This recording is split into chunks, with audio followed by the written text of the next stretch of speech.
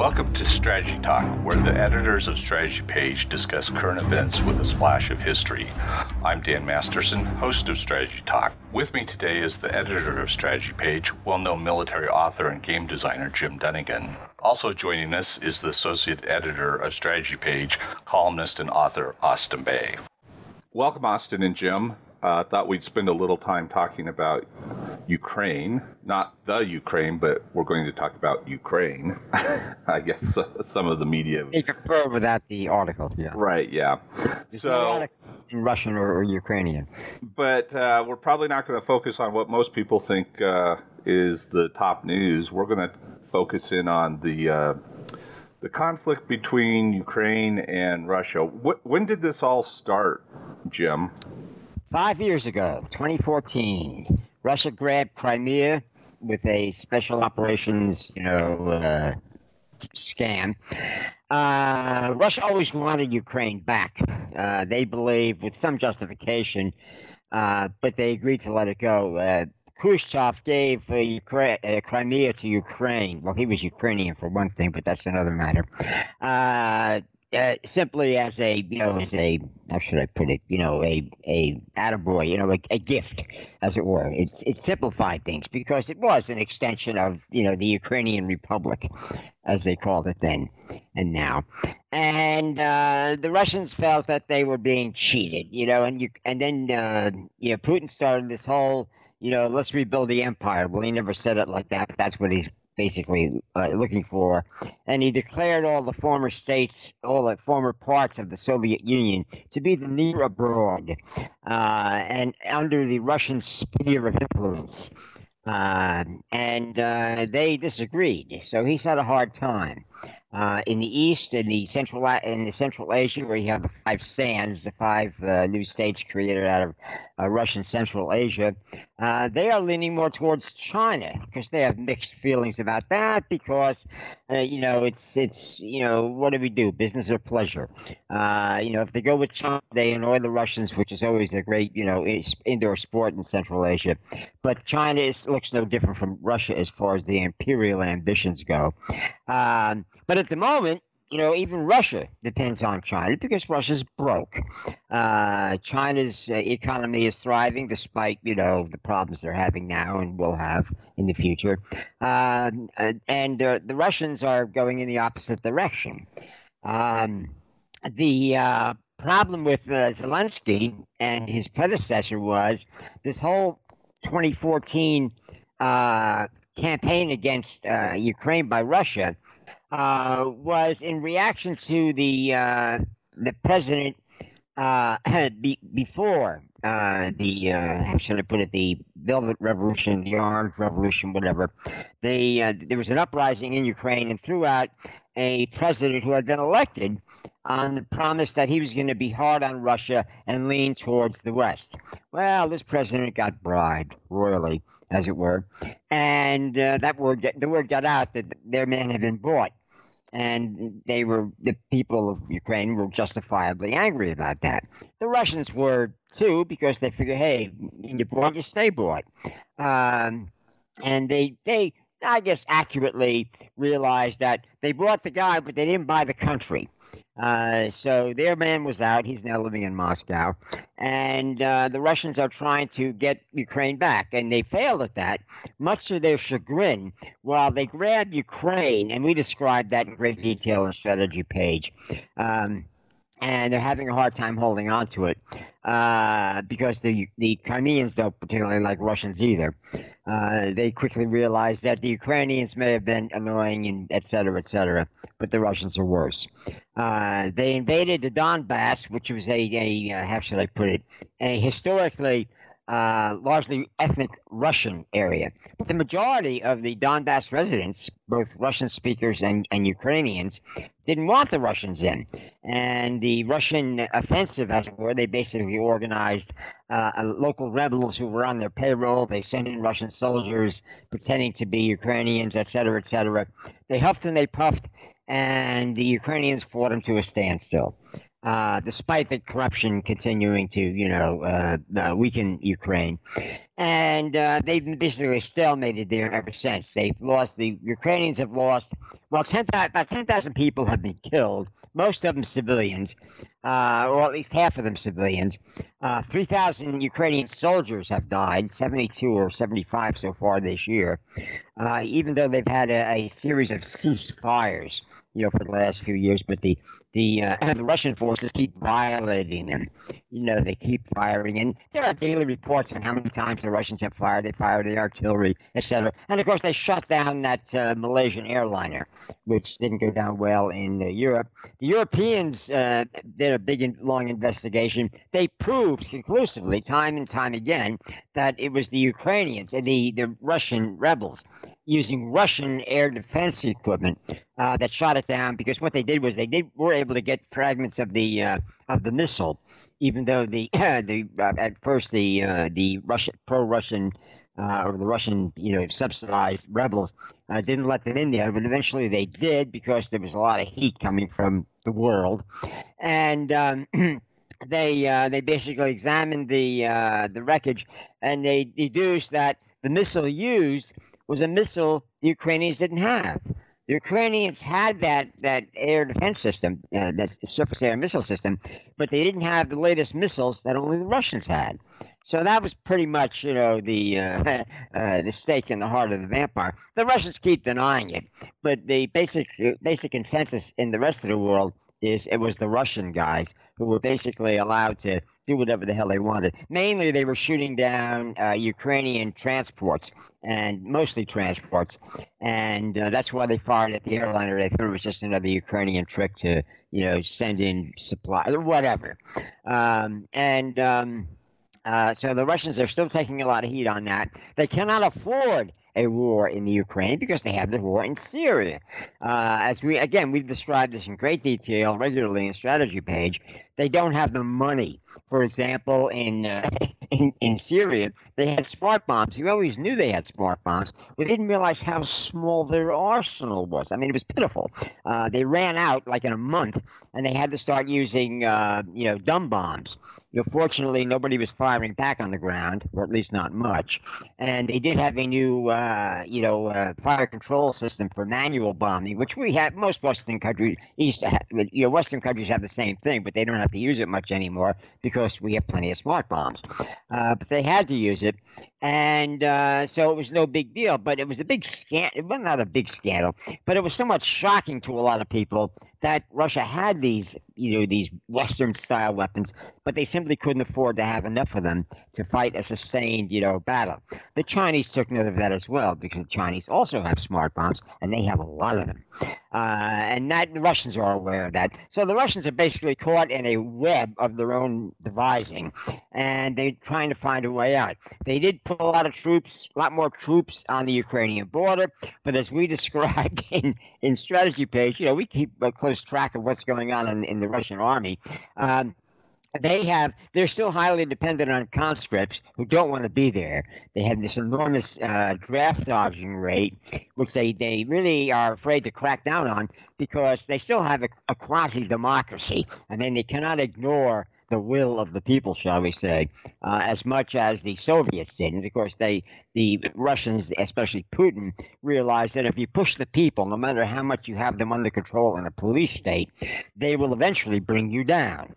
So the Russians are also, looking over their shoulders at history and trying not to repeat what happened to the Soviet Union. So that gives the Ukrainians hope. The biggest thing the Ukrainians have going for them, or going against them, was they still have the corruption. Their armed forces could be in a lot better shape, but they want to. They basically have to stop the hemorrhaging of all the money that's being lost because of the insider dealing, the outright theft, et cetera, et cetera. For example, what Trump was going on about with Biden. Biden had boasted, I mean, we have this on record, that he got a Ukrainian prosecutor who was investigating corruption to back off.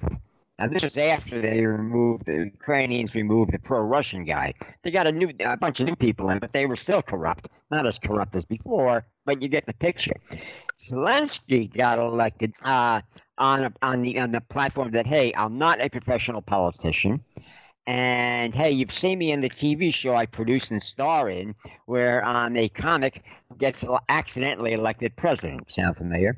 Anyway, so he and Trump have a lot in common, so to speak, in terms of what they're trying to do, what they're trying to accomplish. So in that phone call transcript, when Trump is talking about, taking care of the corruption, he's basically saying the same thing the United States has been saying since 2014, except before he got elected, we were saying it with our fingers crossed behind our backs. We didn't really mean it, because Biden then could basically say, hey, I got the Russians to back off on the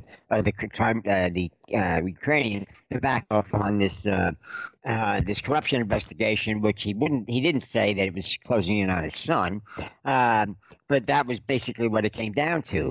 The Democrats now consider that a impeachable offense, and I think that's all going to blow up in their faces. And I think Trump knew this.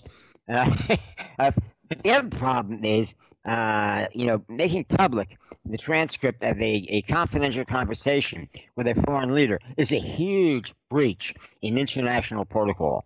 And you do that, and you make it not only difficult for the current president of the United States to conduct conversations over the phone with foreign leaders, but you do it for all future presidents. Who's going to believe the United States? That's why everybody's dancing around, exactly how they got this transcript. They went through all the folderol, and you're going to see some, backtracking on that. So, well, we didn't really mean to, basically violate the how should I put it, the constitutional right of the president to conduct, conversations with foreign leaders in pursuit of the, foreign policy of the United States, which belongs to the White House.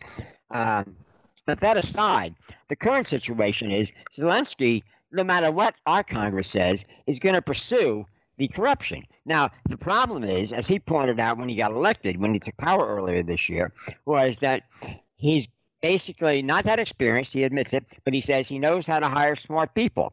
And he already had lined up people who were basically generally accepted, shall we say, to be clean and competent, and he's putting them in charge. But he really can't clean the stable all at once. And the Biden investigation, or the investigation that involved, Biden's son, is basically far down on the list. He's got to go after things which are more important to Ukrainians. You can't blame him for that. But you can't blame Trump for saying, whatever, he was implying or whatever. He wanted that thing not to be forgotten because, he wants to basically make it clear to American politicians, present or future, that you do not want to basically say one thing about cracking down on corruption in foreign countries and then doing something else, offline, as it were. That is not anything new. I mean, that's been basically the foreign policy of the United States for decades. We've poured billions of dollars into foreign countries which are totally corrupt, and I found this out over the years. And I said, well, why do they keep doing it? And of course, the real reason is they basically want to have some degree of control, of influence, as it were, in a foreign country. And if it means a lot of the money is going to get stolen, well, that's the price you pay. Now, politicians can't sell that to the general public, but to other, diplomats and to people in the government, say, well, that's the best we can do. Trump, and that's what disturbs, a lot of his Democratic opponents, doesn't believe that you have to keep doing things the bad old way. There are better ways to do it, and he's inclined to try and make changes any way he can, and that's what he's doing. And of course, as a lot of people point out, he's basically doing what he's there for, and the Democrats are doing something else. But that's another matter. Zelensky doesn't really have a problem with Democrats controlling the parliament. He controls parliament. But even with that, and even with basically a blank check to go after corruption, there's only so much you can do, in the time, he has. So there we go. That's basically the problem with Trump and corruption in Ukraine. Austin? Dan, let me pick up on something about the corruption war. You know, normally Jim and I just shoot this off the top of our heads, but I knew that this was gonna not off the top of our heads. You know, writing what we do about troubles, armed conflicts around the world. But I pulled up just before we started recording a PDF that I've got on my computer of my book, Cocktails from Hell. And I want to read one section, just one paragraph in the Ukrainian strategic assessment. Ukraine's internal corruption war. The Ukrainian government contends the invasion, meaning the Russian invasion of Ukraine, in the late spring of 2014. Actually, it's February of 2014 when Russia invades Crimea, but then they start the Donbass war really about a month and a half, 2 months later. The Ukrainian government contends the invasion prevents it from effectively pursuing economic and political reform. Western creditors disagree. They have been disappointed with Ukraine's efforts to combat corruption. Now, I actually wrote that in January of 2018. And that disappointment was in the Obama administration. It's certainly in the Trump administration. Here, the United States has been supporting Ukraine for a number of reasons. For one thing is that Eastern European American allies, NATO allies, the Baltic states, Poland, Bulgaria, Romania, demand the defense of Ukraine because they say it's the defense of their own sovereignty against a reinvigorated Russia. Jim and I will talk a little bit more about that. There's some little debate back and forth, but you know, it's the Empire Strikes Back was a joke that Jim made actually in the 1990s about Russia trying to revive after its severe Cold War loss. But the Ukrainian internal corruption issue, say that's a legacy of life in Eastern Europe, a legacy of communism, because the nomenclatura was utterly corrupt. It's there, it was pervasive, and if we send them money and it disappears, this was one of the reasons for hesitancy on the part of both the Obama administration and the Trump administration on supplying certainly advanced weapons, but something beyond food, ammunition supplies, and light weapons because of a concern that they would be used appropriately. Now, that said, Poland, it was another one of these great covert operations, was supplying Ukraine, the Ukrainian military, such as it was in terrible shape in 2014 when Russia invaded, with light infantry weapons, mortars, some artillery, and eventually they got better tactical communications equipment. Remember that now we're talking about something that occurred 5 years ago. But the corruption issue was huge, and that's one of the things Zelensky ran on. As Jim pointed out, that I'm going to mess his name up, Jim. Volodymyr, is that? I mean, I heard it pronounced on the radio a couple of days. Volodymyr Zelensky is Volodymyr the way it's pronounced. But yeah. I thought it was. I really liked it. Ukrainians pronounce them a little differently than Russians do. Yeah, well, I'm doing it. I mean, you call the capital Kyiv, not Kiev. Yeah, I'm doing it in Texan. Okay, Volodymyr Zelensky. The story on this guy is really rich because for one thing, he grew up in eastern Ukraine. I'm not sure where, but his parents were ethnic Russians, Jewish ethnic Russians. But he identifies as a Ukrainian. And when he was working on this TV show, that Jim mentioned, where he plays a comic, and he's a comedy writer and a comic himself.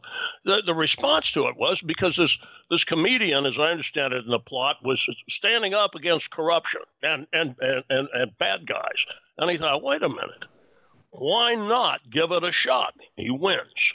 There, as Jim pointed out, there are some interesting, let's call it media political similarities between Zelensky and Trump, both in their their presentation, public presentation of themselves, and also their rhetorical capabilities and their willingness to get into a verbal tit for tat. Okay. You have in Zelensky a figure that begins to not moves the ball forward to addressing that real strategic weakness in Ukraine, which is the corruption, and that's why I went and read that paragraph from Cocktails from Hell. Drop back to the late 1990s, early 2000s. I wrote I'd used this quip in the 1990s about the Rubik, that like of a Rubik's Cube, and it's cropped up in some of my Creator Syndicate columns. I started using it for sure 2003, 2004. Russia, Ukraine, Belarus, Kazakhstan. That actually comes from something that Jim and I did for the second edition of A Quick and Dirty Guide to War, which we were writing before the Soviet Union fell apart. Those four countries are the basis of a superpower. And putting them back together, the part of that second edition speculated about if somebody wanted to rebuild the Soviet Union, well, what are the essential pieces? Well, there they were. And I made the joke that's like solving a puzzle: Russia, Ukraine, Belarus, Kazakhstan. Early 2000, I think it's actually 2005, he's caught on tape saying this. Putin says the greatest tragedy of the 20th century was the collapse of the Soviet Union. He's an old KGB colonel. He was born and bred and leaned on KGB nomenclatura and the Soviet Empire. So he begins, at least, and this is perceived by his target countries. Look at the 2008 Georgia War. That war tested some of the techniques that you saw, and we all saw in Crimea in February, March 2014, and then in the Donbass War, as it's called in eastern Ukraine. Special operations forces, so-called rebel militias, lots and lots of propaganda. In other words, narrative warfare. And Eastern European countries said, "Hey, look, the bear's back." And of course, at the same part and parcel of this was economic warfare. Russia turning on and off the natural gas and threatening to deny crude oil supplies. Also, what's going on? We've talked about this before too, and Poles were already aware of it. They were. I know from a reservoir engineer here in Texas, and yes, he's done oil and gas reservoir analysis, that the Poles in 2012, 2013 were already at least discussing with American industry what can be done if you all start producing more natural gas. We don't want to be vulnerable to Russian pressure. Now, that's just an anecdote, but you can see subsequently in 2014, the Poles are saying, look, we're going to build a liquefied natural gas port. In other words, for importing American liquefied natural gas. If you guys really start exporting it again, and fracking produces substantially more natural gas to the point that you are an exporter. We don't want to be bullied by Putin, by the Kremlin, and we want to be able to stand up to their expansionist bid. Now, February 2014, a refined version of the August 2008 Russo-Georgia War begins with the grab of Crimea. As Jim pointed out, Khrushchev gave it to Ukraine as a brotherly Marxist-socialist gesture. I forget the exact language, but you will see it quoted. And wait a minute, here's Crimea, which the Russians called their territory, but heck, it's all one big Soviet Union.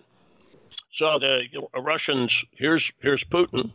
There's 20,000 Russian sailors, naval infantry, and soldiers in Sevastopol because it's still a huge Russian naval base. They had a long-term lease on it, the Russia did, and Ukraine was fine with it. So they've already got over 2 divisions, if you look at it in ground combat terms, in Crimea, plus what else they're able to introduce, and they took it. I told you earlier that Ukraine's military was in terrible shape. Putin, in March of 2014, promises that more is to come. 2014, and I discussed this as an indicator in that Russians' Wars of Expansion chapter in Cocktails from Hell. The Kremlin and Putin start talking about new Russia, meaning we're on the prowl again, and we're recovering ethnic Russians in ethnic Russian territory in eastern Ukraine. Heck, we might take all of Ukraine. That was being publicly bandied about in the summer of 2014. And the primary, Jim mentioned it, it's really 2 areas, Luhansk and Donetsk in eastern Ukraine that are heavily ethnic Russian. But in that early phases, late spring, summer of 2014, you actually had regular army Russian units in there, masked, trying to operate covertly, along with intelligence units, special operations forces. But the cover was local, quote unquote, Ukrainian militias that were standing up, ethnic Russian Ukrainian militias, standing up against Kiev. It was enough below the radar that the West wouldn't react. That was the Kremlin's theory, and the West was slow to react, even though as the Obama administration said towards the end of 2014, look at all the sanctions we put on. But then you'd already had 6 months of Russian slow war, with the idea that we'll break Ukraine economically, and when the weak-kneed West fails Ukraine, we'll make the point that our will is superior. We're a new power again. They also, and I'll make this was an operational / tactical point, they kept aiming at a port that's on the Sea of Azov, Mariupol, and and there was a analysis. I think we even talked about it here on Strategy Talk, that the Russians were going to seize a corridor right along the northern edge of the Sea of Azov, so that they would have a land corridor going to Crimea. Note, Mariupol has not been, if I hope I'm pronouncing it correctly, has still not been taken by pro-Russian forces. Instead, the Russians have built a big bridge across the Kerch Strait. Kerch is the way it is in English, connecting Russia to the Crimean Peninsula. Jim said this in his initial analysis.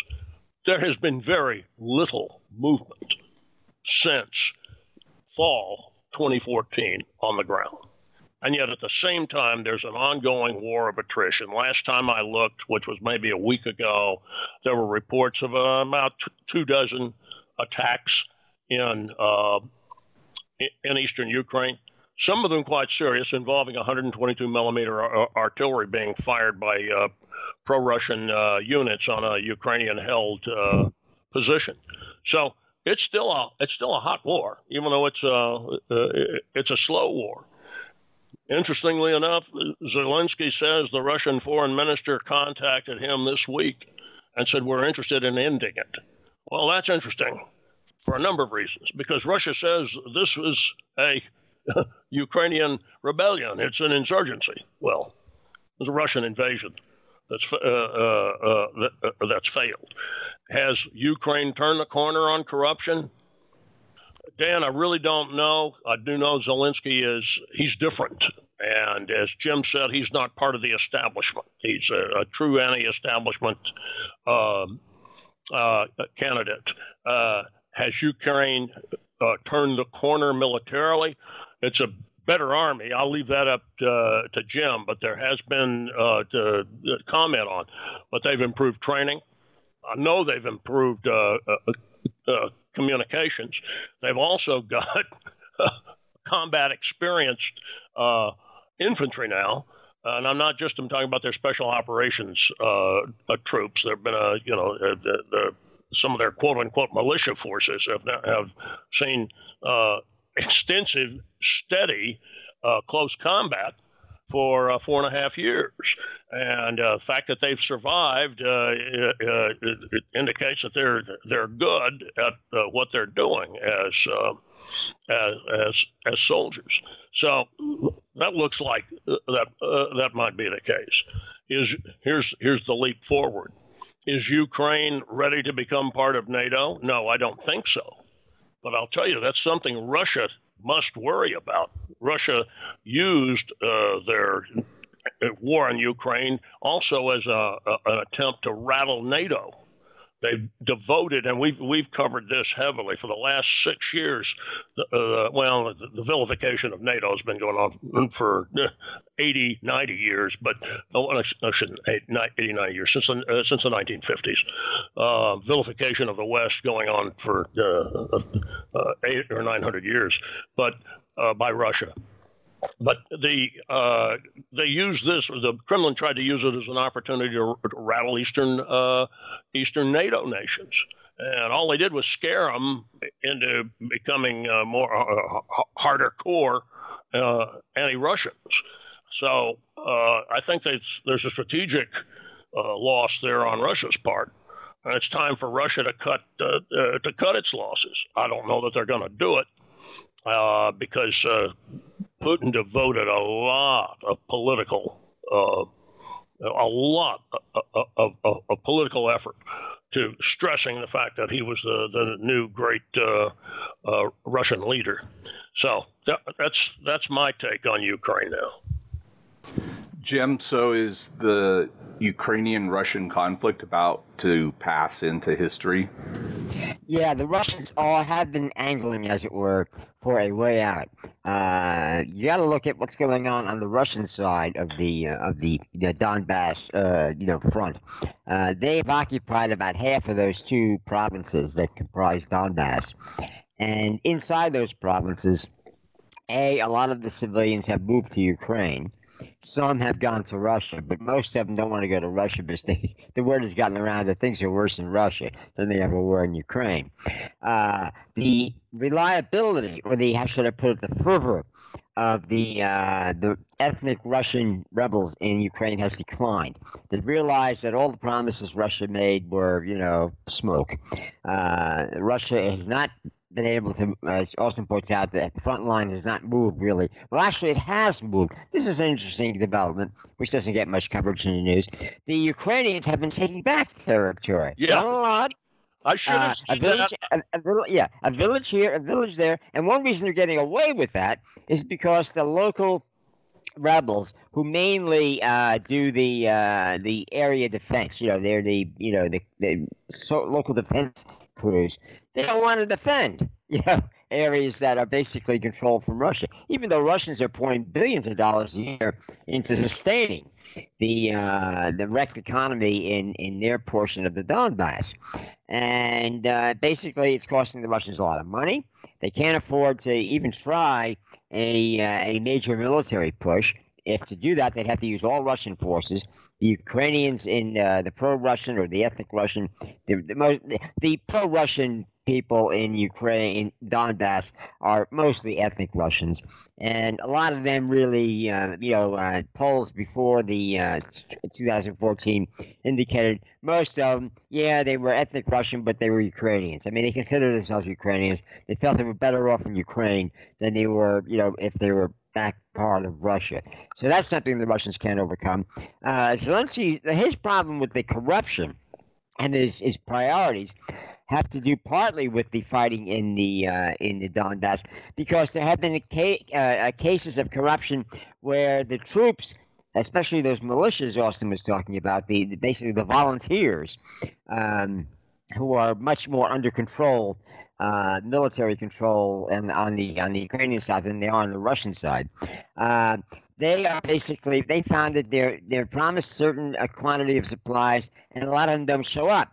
And the reason is, well, a lot of them initially said, well, some son of a bitch stole them, some bureaucrat. And then proof emerged that, yes, that's exactly what's happening. And that became a huge, how should I put it, public relations black eye for the candidate that Zelensky defeated. He said, look, you've had several presidents, since 2014, several leaders. And they almost to a man and woman in some cases, they've turned out to be corrupt. Says, try me. What do you got to lose? I have no dirt in my background. I made my way after independence. I got a sense of humor. I can laugh at myself. That's a big deal in Ukraine, and in Ukrainian politics at least. And so far, he's proven correct. He's basically hired technocrats, as it were, people who are generally known to be honest. He tells these new officials, senior officials, that you will be out on your butt real quick if you get dirty, even a little bit dirty. So coming in, you got to know that you're gonna have to live on your salary or on your savings, something like that. If so, we all have to make sacrifices, for years during the Soviet period, as Austin pointed out, and after. A lot of politicians just say, oh, hey, we still got the racket going. We can still basically plunder as much as we can get away with. And we don't have to worry about some KGB pukes from Moscow coming down and spoiling our fun. But now they got Zelensky, a damn comedian. That's not funny for them. And the Ukrainians are eating it up. Now, he has to make progress. So reaching back to nail the corruption thing that involved, Biden's son, that's on the list, but it's way down the list. I mean, he's a politician now. He has to basically go after the large, low-hanging fruit that mostly impacts the Ukrainian people. The Biden thing, that was small potatoes in the big picture of Ukrainian corruption. The fact that it basically implicated a current presidential candidate and his son is embarrassing in the United States, but it was expected, before 2016, of American officials coming into Ukraine, because they quickly found out that these guys were quite willing to play with the corrupt Ukrainian officials. And although the Americans were saying we have to stop the corruption, they took advantage of it when they had the opportunity, and some of them did. And again, Biden made a big mistake in publicly saying, I got this prosecutor to back off.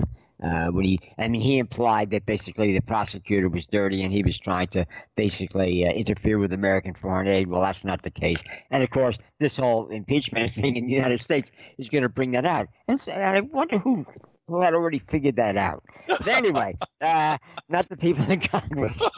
And surprise. I mean, it's amazing what's going on in the United States, and I'm sure Zelensky and Trump had face-to-face discussions at the UN this week, having a chuckle over that. It would not be diplomatically prudent to get that into the American news. They're both laughing at the same things on both sides, on both countries. But that was the link they had. They were both outsiders. They were both fighting corruption. They were both fighting corrupt political systems, and so they had a lot in common. And so there's no way Zelensky's going to be forced to back off because he was elected not to back off. So look, I haven't been following. I try when we do our updates of Russia, which is upcoming in the next few weeks. I do check the Ukrainian media, and a lot of it's available in English. My Russian is rusty, but in a pinch I can translate something. They're basically, from what I did see before the current, contretemps, the Ukrainians thought, now we've got a Trump, so to speak, and they make all kinds of jokes on that. That hasn't hit the American news yet. It may never, at least not the mainstream news. But there's a lot of commonality. But the thing that Zelensky has to concentrate on first is corruption that affects the troops fighting or taking casualties, holding that line with the Russians, and of course the special operations guys who are mostly active in basically taking back a village here, a village there, and what bothers the Russians about that? I mean, they're not going to, so to speak, go to war over losing a village here, a village there every month or so. But the fact that they have not got any Ukrainians on their side who are willing to fight this take back. I mean, there have been cases where when the Ukrainian troops take over, you see guys in uniform coming out, taking the uniforms off and saying, all right, that's about time you guys got here, and joining the Ukrainian army. And they're Ukrainians, not Russian special operations troops, inserting more spies into Ukraine. They've got plenty of those. So Russia is losing, and they have been losing. I mean, as Austin points out, the line is not moved because the Russians learned they couldn't even take Mariupol. Now they're trying to take it indirectly by breaking international law with their Kerch Bridge and insisting that they control, seagoing traffic. Mariupol is not the largest port in Ukraine. That's Odessa. But Mariupol is the largest port in eastern Ukraine. And it basically brings in a lot of seaborne goods, whether they be from western Ukraine or from around the world. They come in through Mariupol. And because of the Russian semi-blockade under the aegis of they can have this new bridge, vastly illegal. But the Russians are taking, they're burning up a lot of diplomatic capital, trying to defend that. They basically have cut the traffic, the seagoing traffic into Mariupol, and that's hurting Ukraine economically. Now the Ukrainians know who to blame. The rest of the world knows who to blame, and the Russians don't want to take that kind of heat. They eventually have to give in, or they're simply going to be bled to death. And the Russians have not got a lot more blood to give. If they're given a choice between Ukraine and Syria, they take Syria. Well, that's a lost cause as well, economically speaking. But they are allowing Russian firms to invest in Syria, which is even more dangerous than Africa, where they're making a lot of investments. But anyway, the problem is the Russians are losing. They don't want to admit it. And this current impeachment nonsense about how the president conducts foreign affairs has got long-term implications for the American ability for any American president in the future to conduct foreign affairs, and that basically gets down to the fundamental well-being of the United States. That will eventually come up. And I think it will be forced to come up because of the impeachment, going forward with the impeachment. So, you got to ask yourself who's playing 3D chess and who's playing checkers in that game. But as far as, the corruption goes, Zelensky and Trump are on the same page, just not to the same chapter. Right. And let me make okay, quickly, we're out of time. They taking back a few villages by the Ukrainians. They're slow offensive on this. they're giving the Russians a taste of what they kept doing after the Minsk peace agreement, the initial one in the fall of 2014. The Russians just outright violated it. And now they're getting the favor returned to them. One other thing, too. This is a strategic political defeat for the Kremlin.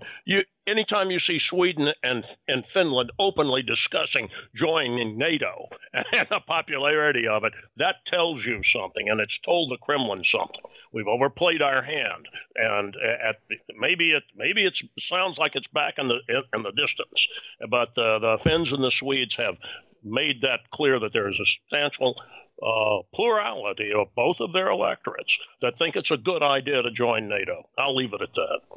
Okay. Well, it'll be interesting to see when people start pulling on all these threads, what's at the end of them. And it's going to be an interesting ride to watch both what happens in the United States and in Ukraine. We'll talk to you both next time.